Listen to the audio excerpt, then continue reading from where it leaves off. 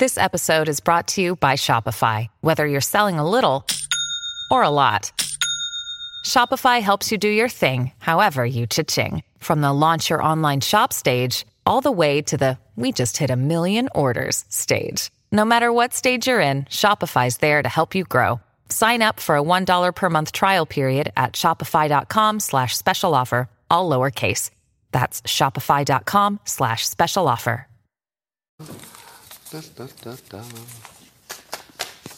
Good morning, everybody, and welcome to an experience that I think will be unparalleled, at least until tomorrow, and is called The Simultaneous Sip and Coffee with Scott Adams. And I don't think there's anything better in this reality or any metaverse whatsoever. But if you'd like to take it up a notch, I think you do. All you need is a cup or a mug or a glass, a tankard, chalice, stein, a canteen, jug, a flask, a vessel of any kind.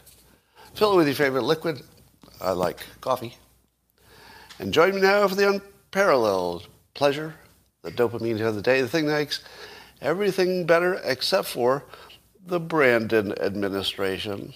Go.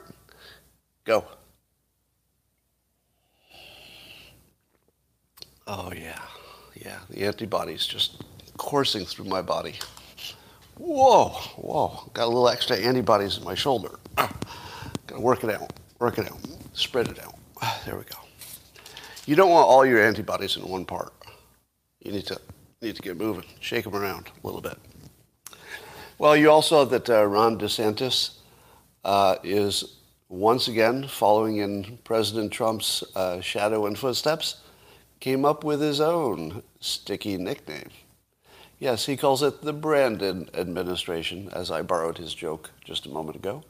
The Brandon administration. Always gets a big laugh from the partisans. Well, let's talk about the things that are happening. Let's see, vaccination mandates going into effect January 4th for big employers, over 100 people. What is there to say about that? I could say I don't like them. You could say you don't like them. But here's the only thing I'm going to add to this. If you think it's the government that is mandating this, you're completely wrong. That's probably what most of you think. You think the government is mandating it. And I would argue that that's only technically true. It is true that the government is mandating it and they have rules and whatnot.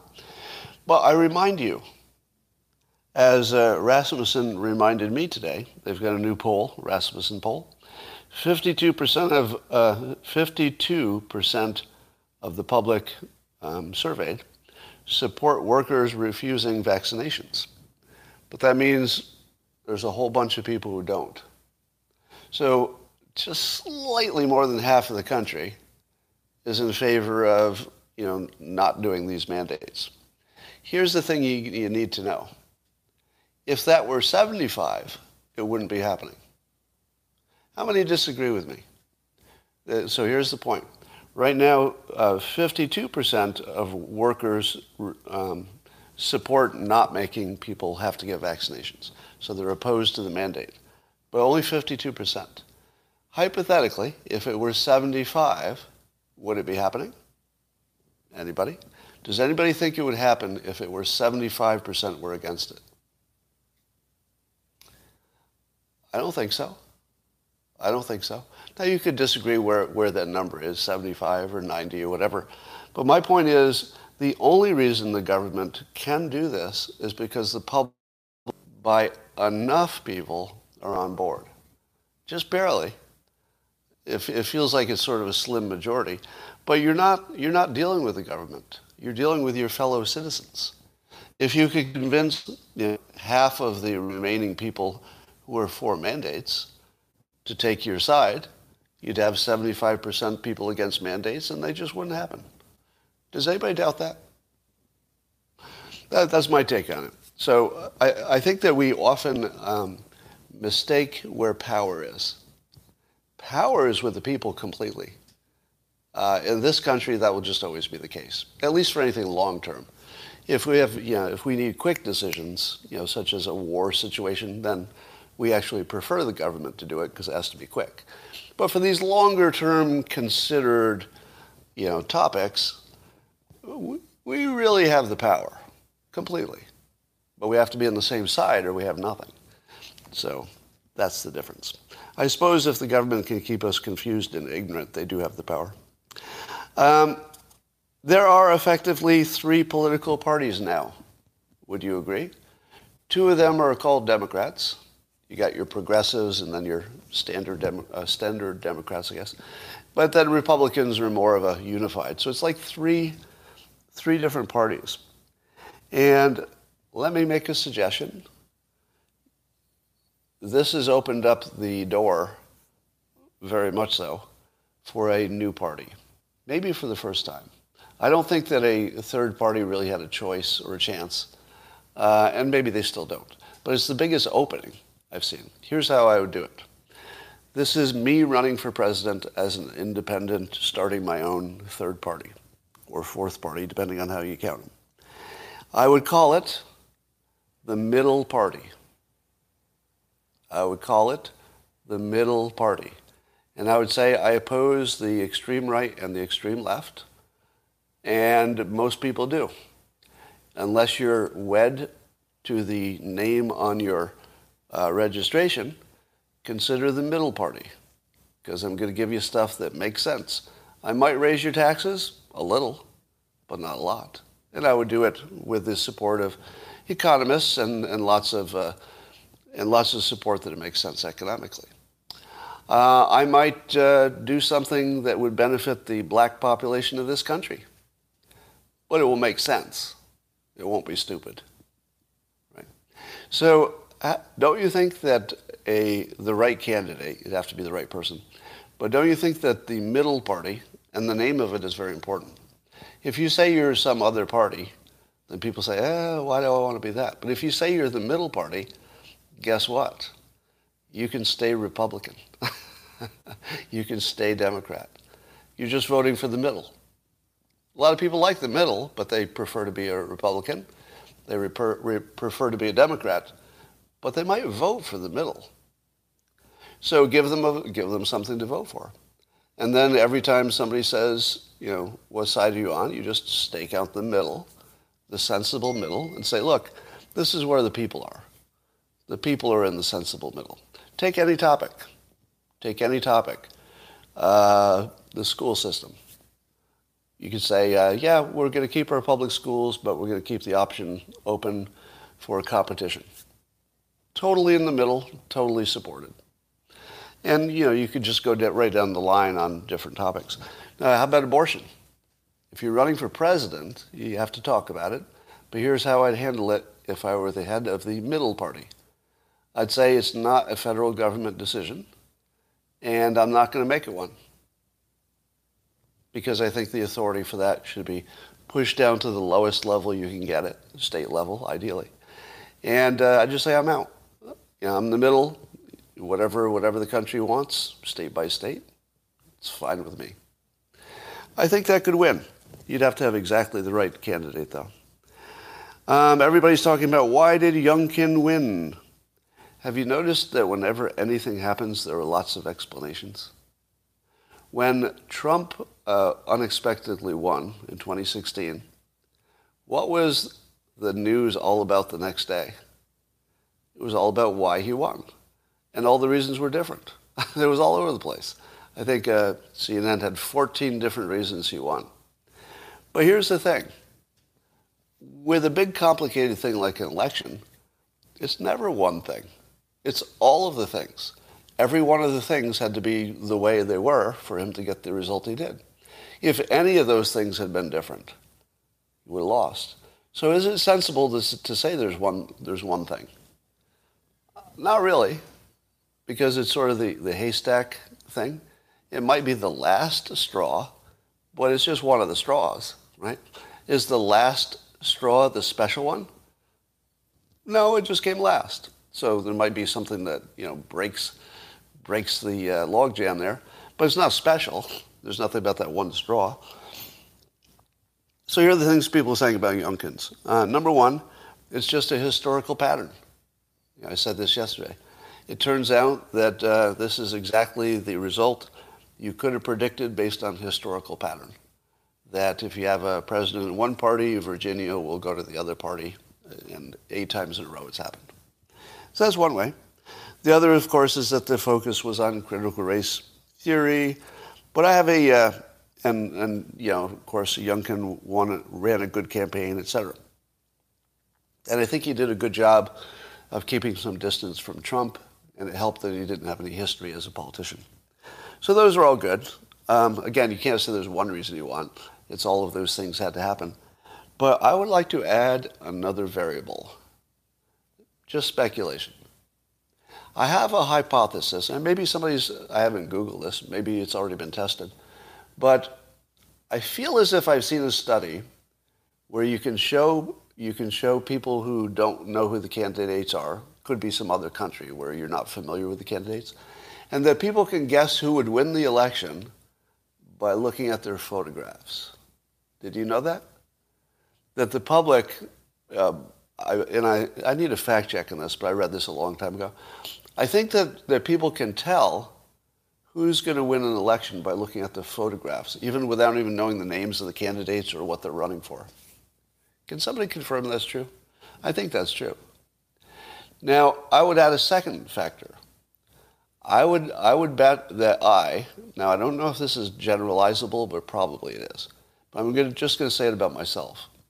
I believe that if you gave me audio clips of each candidate in a close-ish race, so it'd have to be a race where you think that both have at least a chance of winning, not blowouts. But in a close race, if you gave me just the audio of each of their speeches for 10 to 15 seconds, and it wouldn't matter what topic it was, 10 to 15 seconds of just hearing them talk, I can pick the winner. That's my claim. Now, not every time, of course, but I'll bet I could get it 75% of the time, plus. What do you think? Do you think I could get that right 75% of the time? I don't know.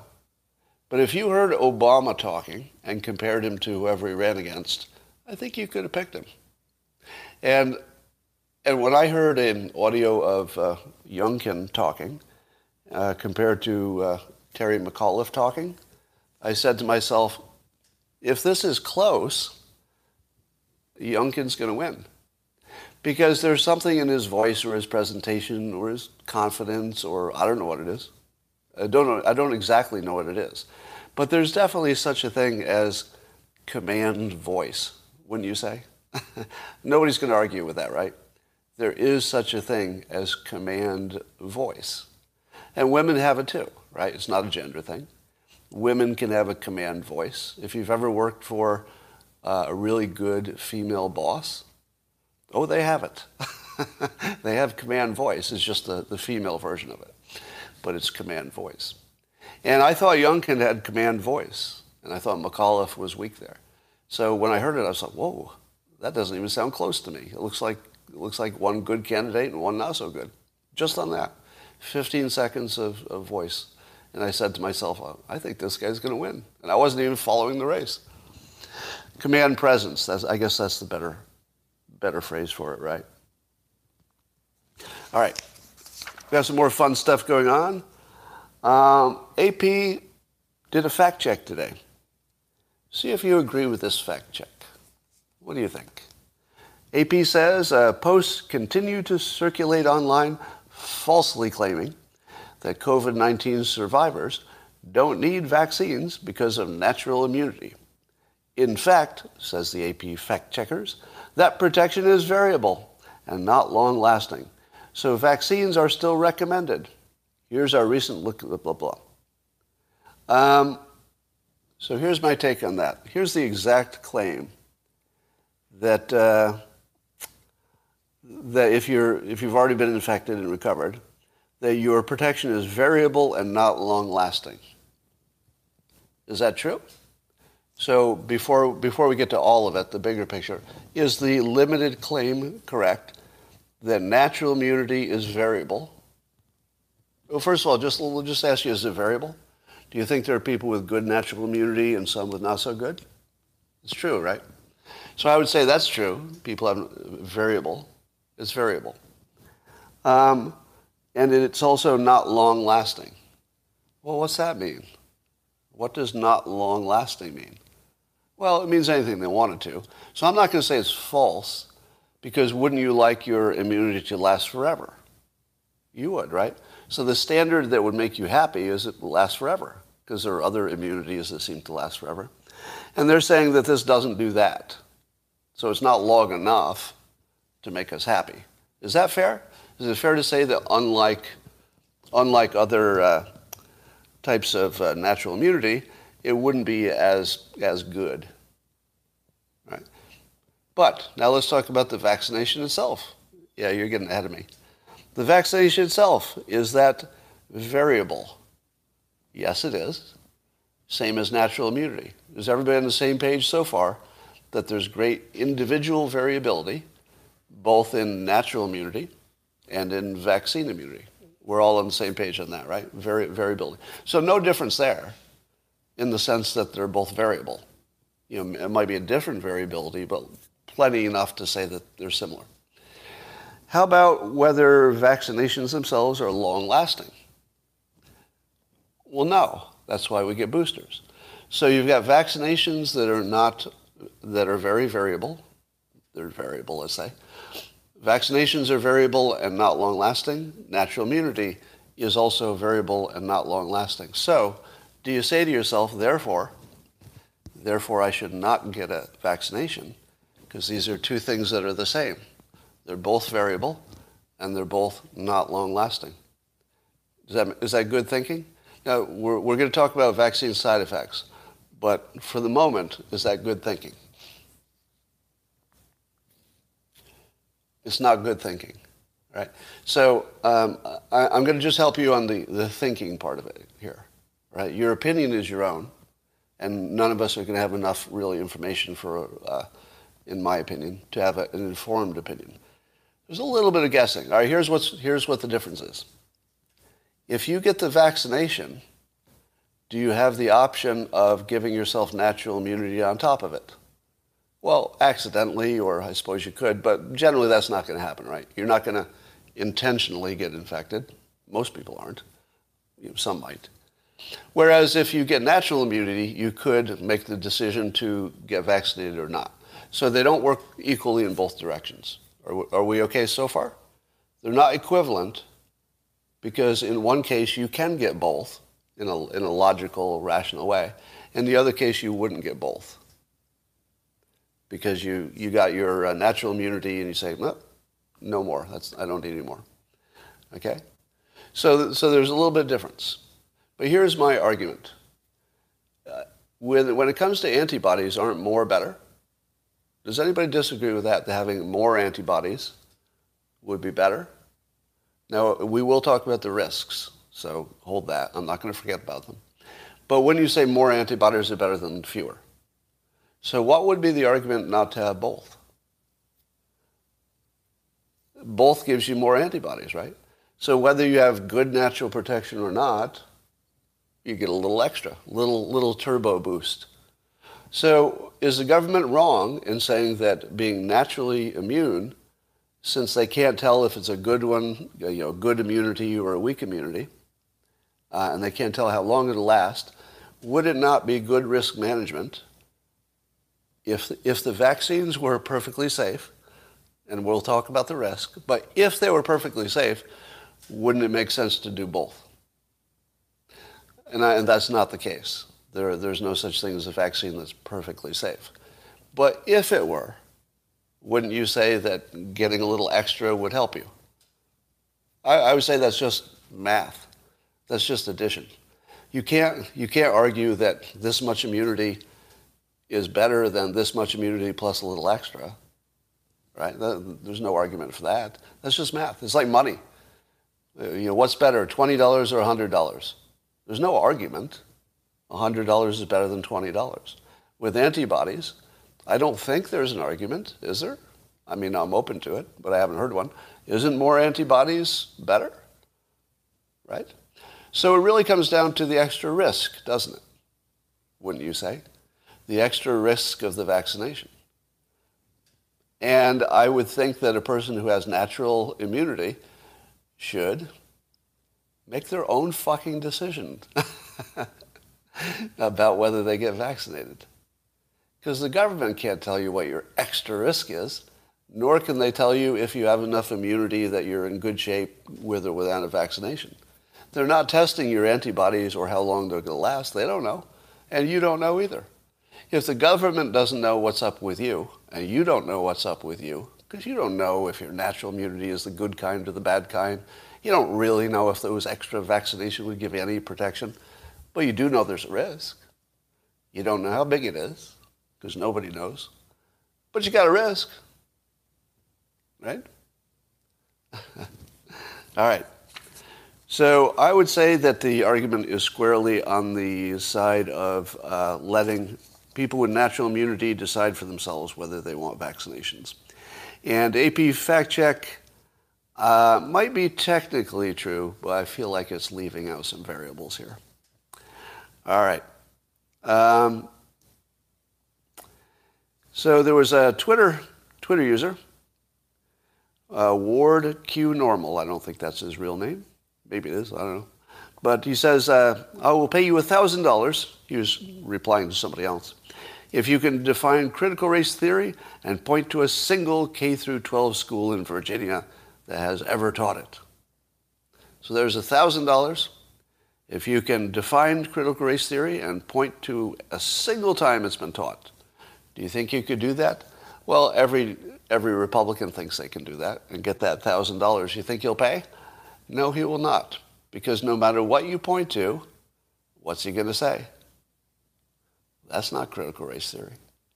And you'll say, well, but look at this. Here's the book. It's like totally based on critical race theory.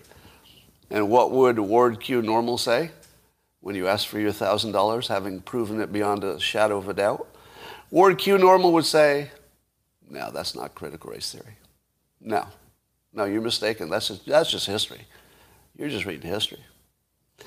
So we have this weird situation where we have this thing that can't be defined by ordinary people. I do believe, experts could probably define it if they study this thing. But for ordinary people, they seem to be confused. And therefore, there seems to be some issue that the Democrats are arguing, no, it's imaginary, it's not really there. Well, let me tell you what people are really good at identifying. People are not really good at identifying if something fits a definition. So we're kind of arguing the definition of critical race theory. We're not good at that. But I'll tell you what we are good at. We are good at knowing if the curriculum is anti-white. I think we'd be good at knowing if it was anti-anything. Because that's pretty easy to spot.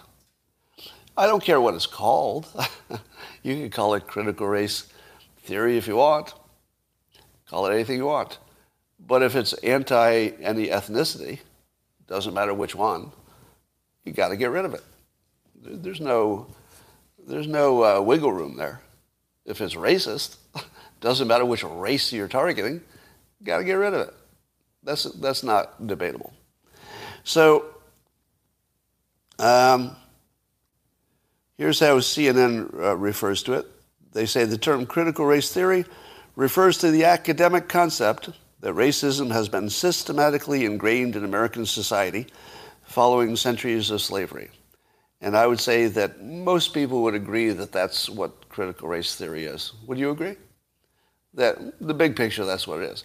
But the issue is when they try to break it down into its lessons, what's it turn into? And what it turns into is something else when you turn it into action.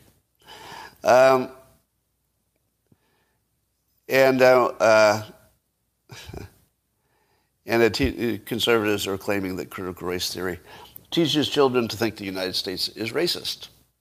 Now, isn't that true? These are two sentences, both from an opinion piece on CNN today by Manu Raju, Alex Rogers, and Melanie Zanona. And see if these two sentences, and they're both right together, make sense to you. They say the term critical race theory, blah, blah, blah, means that racism has been systematically ingrained in American society.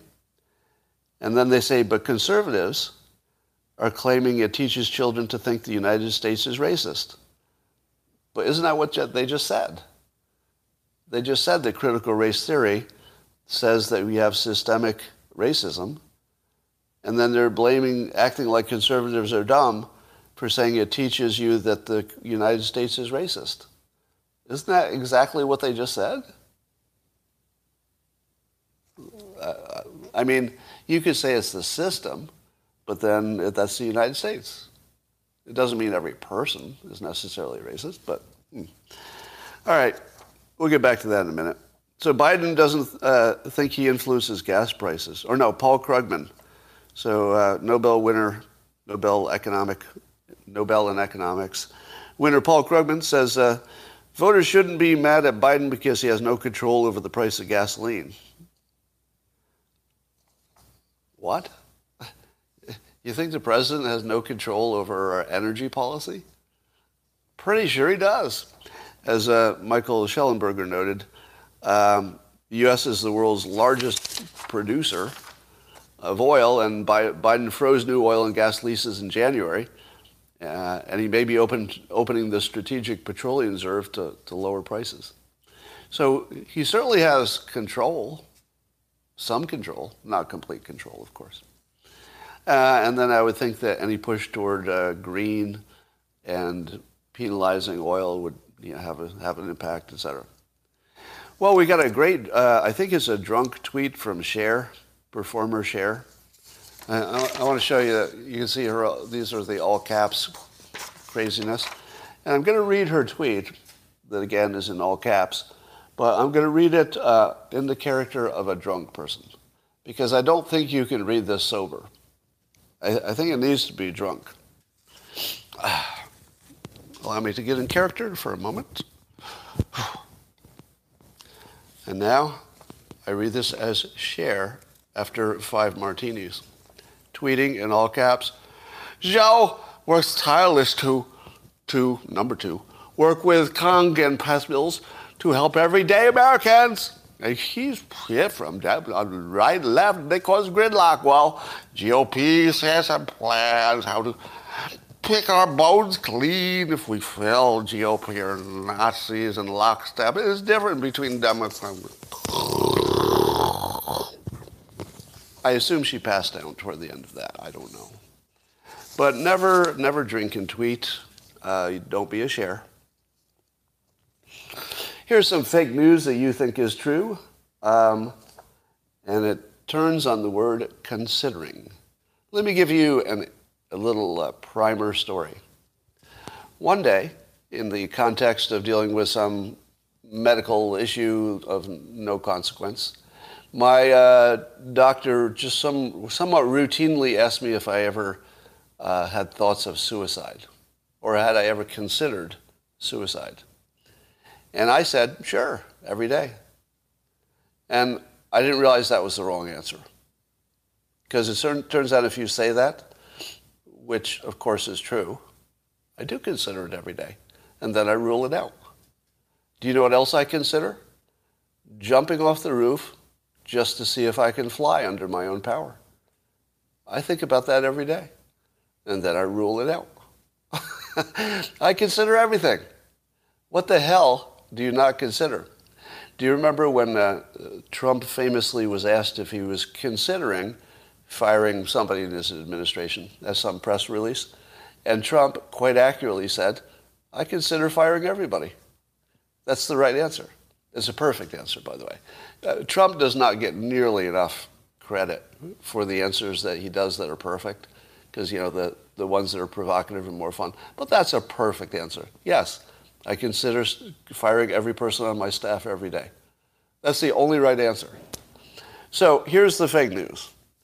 That the government, or I guess the DOJ, is considering, I say, based on the ACLU talking to the DOJ, they considered or discussed paying $450,000 apiece to every immigrant separated from their families at the border under Trump. Now, do you think that's true news or fake news? That it was considered?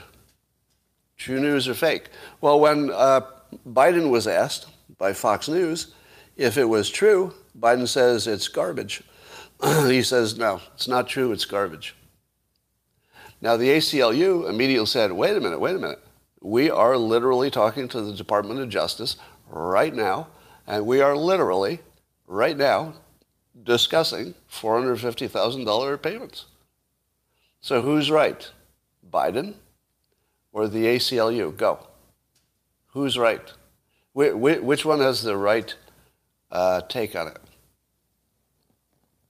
Both. They're both right. Biden is 100% right, because he's looking at it politically, I assume. And he is quite correctly saying there's no frickin' way this is going to happen. Do you know why it's not going to happen? Because it would destroy the Democratic Party forever. It would be the end. Do you think Biden doesn't know that? Do you think he can maintain the black vote if he doesn't do reparations, but he pays $450,000 to the immigrants coming across? You think he can keep the black vote if he does that? It's the end of the Democratic Party. So when you say, Scott, but it's been confirmed. The ACLU confirmed it. Yeah, they're considering it. They're considering it just like I consider taking my own life every single day. It's things you think about that never happen. So now, of course, you might say to yourself, but it might be, a smaller number. Well, they could try. But suppose they talked it down to, let's just pick a number, 450,000. I saw somebody on Twitter said, maybe they could get it down to 80,000 apiece. Is that still okay? Do you think Biden's going to want Democrats to run again, knowing that the Democratic government gave people who broke a law in this country $80,000 apiece because we inconvenienced them? I mean, it's more than an inconvenience, but, I'm speaking sort of hyperbolic here. No, the Democratic Party would just be out of business completely, even more than they probably are. We'll talk about that. But in my opinion, it is so completely politically impossible that Biden was telling the absolute truth. I think Biden's answer that it was garbage is the accurate one, politically speaking. Now, of course, the DOJ can act independently, right? But it looks like the Republicans are going to do a bill and maybe stop the payments even if the DOJ wanted to, blah, blah. So there will be plenty of machinations that will stop this from happening. I don't think you have to worry about it. So it's a semi-fake news. It's true and false at the same time. Tom Elliott tweeted a little clip in which former Obama campaign manager Stephanie Cutter was talking about the election in Virginia, and she said, the one thing that we need to make sure of is that Republicans in 2022 don't become the party of parents. Because the Democrats know they're in trouble if the Republicans become obviously the ones who are taking care of children, and the Democrats are not. Is she right? Well, too late. Too late. As Mr. Durr noted, the truck driver who won his race, as Mr. Durr notes, he said that the Democrats went too far because they were messing with our children. So the truck driver, an established incumbent, presumably on the message, stop messing with our children. Now, he said messing, I use the F word. But, again, the Democrats have this blind spot about how Republicans think that I don't know is the same on the other side. It might be. Maybe that works both ways. But there's a gigantic blind spot. Let me give you, there are two blind spots. Number one, and I've talked about this, when Alec Baldwin had his tragic firearms accident there, and people on the left could not understand why people on the right were saying, no, it's Alec Baldwin's responsibility, period, when logical, rational people were saying, wait a minute, rationally, he was part of a system in which that responsibility was delegated. It's a mature system, works all the time. There's a reason they do it. Should have been safe. He made a reasonable decision. There's no liability. Now, what's every gun owner say? Blah, blah, blah. He had the gun in his hand. It's his responsibility, period. Blah, blah, blah. Now, the left can't understand that because they're like, don't you understand that clearly there can be exceptions, right? You can make an exception. Use your common sense and make an exception. And the exception in this case would be the safety had been delegated to somebody who's a professional to make sure it's safe. That should have been good enough. Common sense. And then the gun owners say, the gun was in his hand, it's his responsibility. That's the end of the conversation. Who's right? Well, there's a weird hybrid going on here. I believe that gun owners are rationally irrational. Here's what I mean. The moment you say, this isn't an absolute. We're going to say there are gun safety rules and responsibilities and stuff, but use your common sense. So what happens the first time you say use your common sense? How does that work out? Well, here's common sense. Don't leave a loaded gun around where there are children. Like you wouldn't leave it on your table loaded if any kids were in the room, right? Common sense. No gun owner who is responsible would do that. But let's say you use the other standard, common sense. Does everybody have the same amount of common sense? I don't think so. You don't think that would give permission for somebody to say, yeah, it's available to the kid, but it's not going to happen because I'm closer to the table than the children are. And if I see the children go for the gun, I'll just get there first. I'm just using my common sense. There's no way they're going to get the gun, even though it's just sitting right out there, because I'm closer to the table. Common sense, people. If my kid is heading toward the table, I'm going to protect the gun. And then what happens? Boom. Right? You lose your concentration, you walk away, a kid picks up the gun, trouble. So I believe gun owners pursue something I would call rational irrationality because it works. It is irrational to say there never can be an exception. The reason they do it is because it works, right? It's an irrational system that's the only one that works. So gun owners know that. So when you argue, no, the responsibility was somebody else, gun owners don't even want to have the conversation because you don't want to open that door a crack. Not even a crack. Because as soon as you say common sense is the standard, people get killed. Every gun owner knows that. Now, how many people on the left could have explained it with the nuance that I just explained it? Not many. In fact, I've never heard it. Right?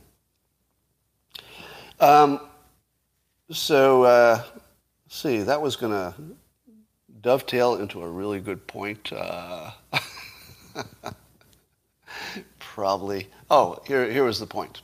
The other blind spot that the Democrats have is the flexibility of Republicans. Am I right?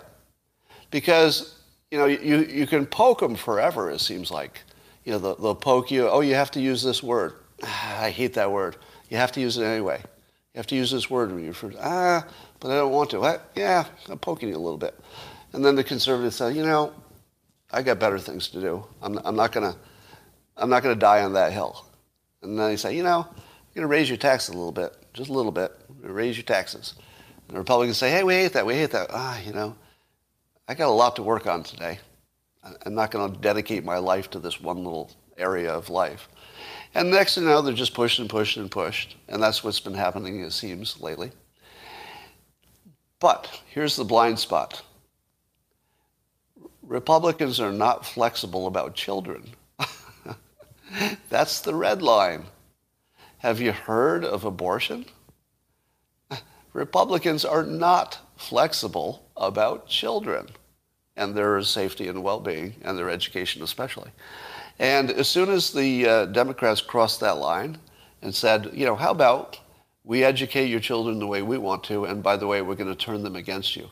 We're going to tell your children that you're a racist. your parents. We're going to tell your children that you're a racist and you don't understand science and climate change and everything else. That's the red line. Everything on the other side of the red line is different from everything on the other side.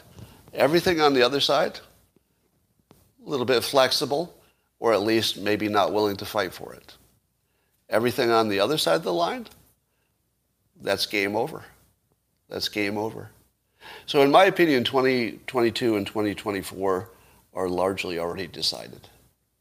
Because the Democrats, you could call it an overreach, but that really would be minimizing how big of a problem this is. The Republicans are now squarely the party that's going to protect your kids as well as their own. There's no question about that now. And not only that, but they have the perfect opening to partner with the black American public to fix schools, because everybody wins then, right? So, of course, it's always dangerous to make predictions more than a day in advance, and even that's dangerous. So lots of things could change between now and elections, especially if, Trump makes some big waves somehow. But at this point, the Republicans have a death grip on power. It'll take a while for the elections to, make that happen. But I don't see how a Republican can lose unless they're trying at this point. Because all you have to do is say, they're destroying your children, we're protecting them. What do you care about? It's kind of over. So, here's a question. If China wanted to destroy the West, but they had lots of patience, how would they do it? Well, there are lots of ways to do it. But I would think the main way they'd do it would be to destroy our most powerful, let's say, social cohesion. And what is the most powerful social cohesion in this country? Well, marriage was for a long time, and we see that falling apart. But the other one is the melting pot idea. When I grew up, and many of you as well, we were really brainwashed into saying that the melting pot was our strength and our power and to respect it. And I think I did. I think the brainwashing worked. I'm happy about that. I mean, I call it brainwashing because children shouldn't be making their own decisions about the big stuff. You kind of have to brainwash them. Later, you hope that they can, think for themselves. Probably not. But there isn't a system better than that because children can't really make big decisions. If I were China and I wanted to ruin the West, I would fund anybody, either secretly or not secretly, who pushed critical race theory. That would be the way for China to destroy the country, because it would destroy the melting pot. We're all at least have equal opportunity.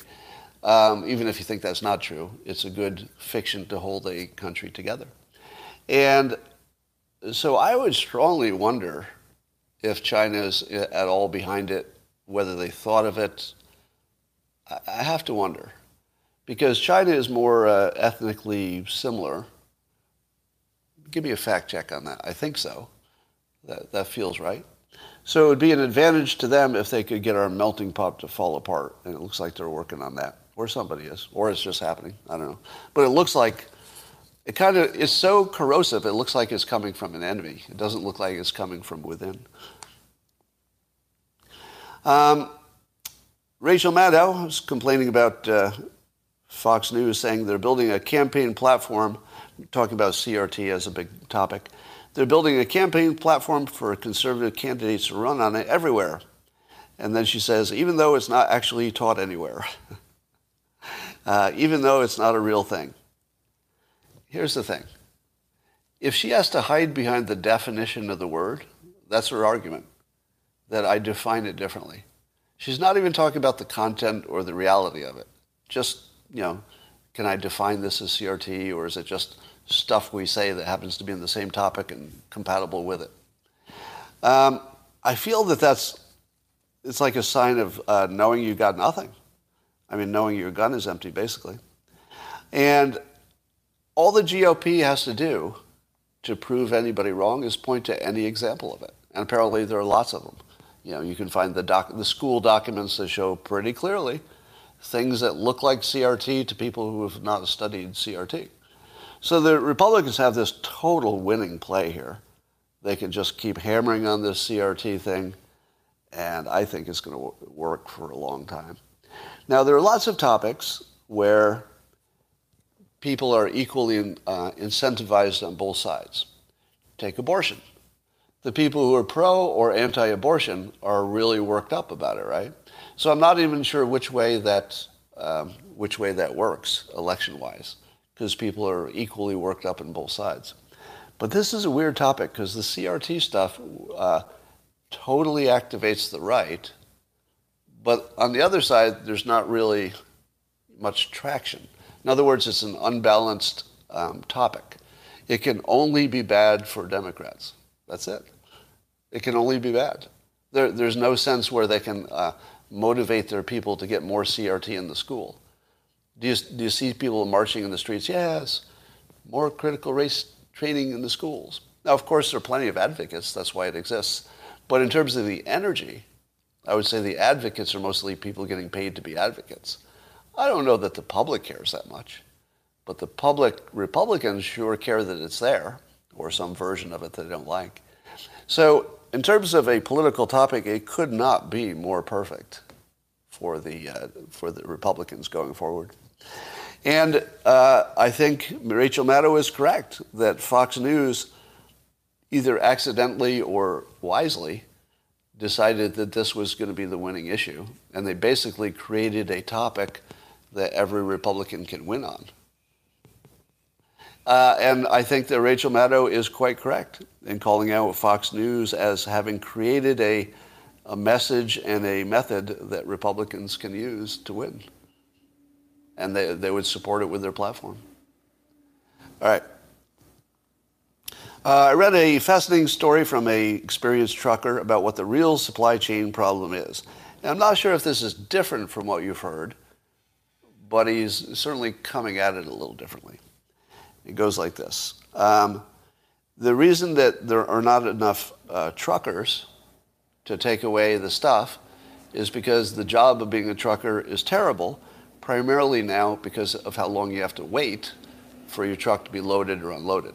So now you have multi-hour waits in which the independent truckers don't get paid. You could have an 8-hour wait to get your container on your truck. On top of that, apparently we need something like 10,000 specialized chassis that we don't have, because not every truck can carry a container. You have to have a special chassis for that. And we're way underwater in the number of chassis. Now, why is that? Somebody says, I told you this for days. I told you this for days. So why is it that we suddenly don't have chassis? Does anybody know? Well, I think it's because as soon as things get bunched up, everything breaks at once. We probably had enough chassis when there wasn't a big backlog. But as soon as there's a big backlog, you don't have enough chassis. And then if you don't have enough chassis, the backlog just keeps building up, and then you can't do anything. So basically, nobody can move because there aren't chassis and there aren't truckers to take things away. But even if there were, they'd have to work 24 hours a day to move anything. And there are a number of other regulatory problems, et cetera. So the interesting thing about this is it looks like everything broke at the same time. There's something about this we don't understand still. I feel like this got us closer. But when you say something like we don't have enough chassis, you have to explain why we had enough chassis a month ago or whenever this started. Why did we have enough chassis before and suddenly we don't? It's not chassis, right? Unless we're short just because we have so much backup. Follow the ownership and the money. All right, here's the point. That you'd think that the trucking companies would fix this, right? Economics should work. So the trucking companies should want to fix this by raising the salary of truckers or doing something. But here's the problem. The trucking companies are already getting rich because they're doing all the business that they can handle. The trucking companies don't need to do anything. They're all so busy making money that they have more business than they can handle. So do they have any incentive to do anything? Well, yeah, more money is better. But if you're making money like crazy and you're fully busy and you can't hire new truckers, you're not really thinking in terms of expanding. You're just going to chase the money while you can. So we have this weird set of problems that all happen simultaneously to create an economic incentive where nobody can do anything. Nobody has the economic incentive to change things enough. They all have an economic incentive to make it better, but nobody individually, not the trucking companies, not the shippers, not the container makers, nobody has enough economic incentive, apparently, to do something big, and you'd have to do something big.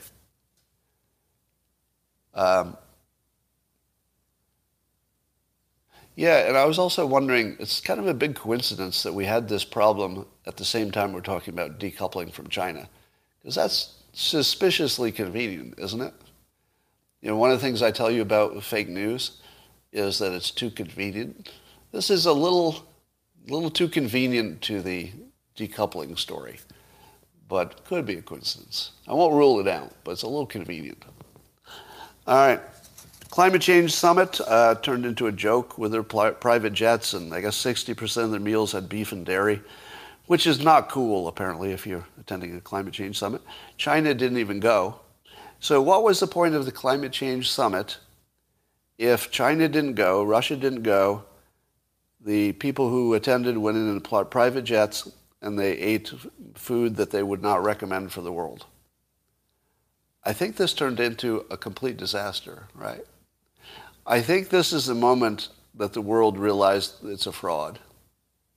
Now, climate change is real, in my opinion, meaning that humans are, making the planet warmer at some rate. I'm less alarmed than other people are, but I think basic science is probably right. So the Climate Change Summit, which I think was supposed to be positive PR for getting something done, turned into the opposite, didn't it? Didn't it show us for sure that it's a hoax? Because if the people who were flying in these private jets were even a little bit serious about it, they'd be living it to model it. They'd be leading us by modeling it. They wouldn't be leading us by taking private jets to talk to each other. Yeah. So I think this is a huge failure. I mean, that's about as big as you can get. Here's my idea and somebody else's idea for reparations. You ready? First idea is, instead of giving $450,000 to each immigrant, you could give each immigrant who was separated at the border under Trump one Hunter Biden painting worth $450,000. Anybody have a problem with that plan? Now, I know it would keep Hunter busy for a while, but that's part of the benefit of the plan. Keep him away from the rest of people, right? Yeah, one Hunter Biden painting to every person who got separated at the border. Apparently somebody else had that idea before I did, but I don't know who it was. Here's my idea for reparations. And first I'll give you Raoul Davis's idea. So on Twitter, Raoul Davis, who you should follow. So look for Raoul Davis, CEO branding expert. He'll pop right up. And he said, he tweeted, the government should create an NFT, that's a little digital piece of art, an NFT reparations fund. Half proceeds to go to black reparations. Get together the top white liberal actors, artists, and business leaders. They should all be willing to provide NFT artwork for the government program. It's not a bad idea, is it? All the people who want reparations, the famous ones, they could create a little piece of art and just sell it. And then the proceeds go to some kind of reparations fund. But I'm gonna take it one step further. Are you ready to have your mind blown? Ready? I'm gonna blow your mind.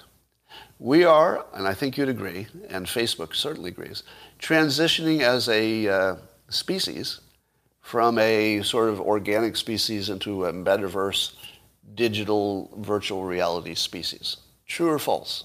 Do you accept the premise? Might be 20 years, might be 30 years, but do you accept the premise that we're guaranteed to be spending a lot of time in the multiverse? Maybe not your generation, but the one after. I'm going to say yes. Stay with me here. Don't argue the assumptions yet. Now, if we believe that black Americans were highly disadvantaged in the real world because of slavery and then systemic racism that grows from that, what would be the one time in human history we could fix that? See where I'm going? You could make the reparations in the metaverse. You could give every black American who would be, let's say, the recipient of reparations, if we were to do reparations, you could give them digital assets that would have actual monetary value when they entered the metaverse. So every black American who signs up for the metaverse, whether it's Zuckerberg's version or another one, gets automatic a digital payment, and they start with an advantage. What do you think? Here's another way to do it. Now, would this be fair? No, of course not. It wouldn't be fair. But I'd have a conversation about it. I mean, I'd at least talk about it. Here's another version. Give every black American in the form of reparations some WEN tokens. Now, the WEN is my own and my ex-startup's token. The startup is gone, but the token remains because they live forever on the blockchain.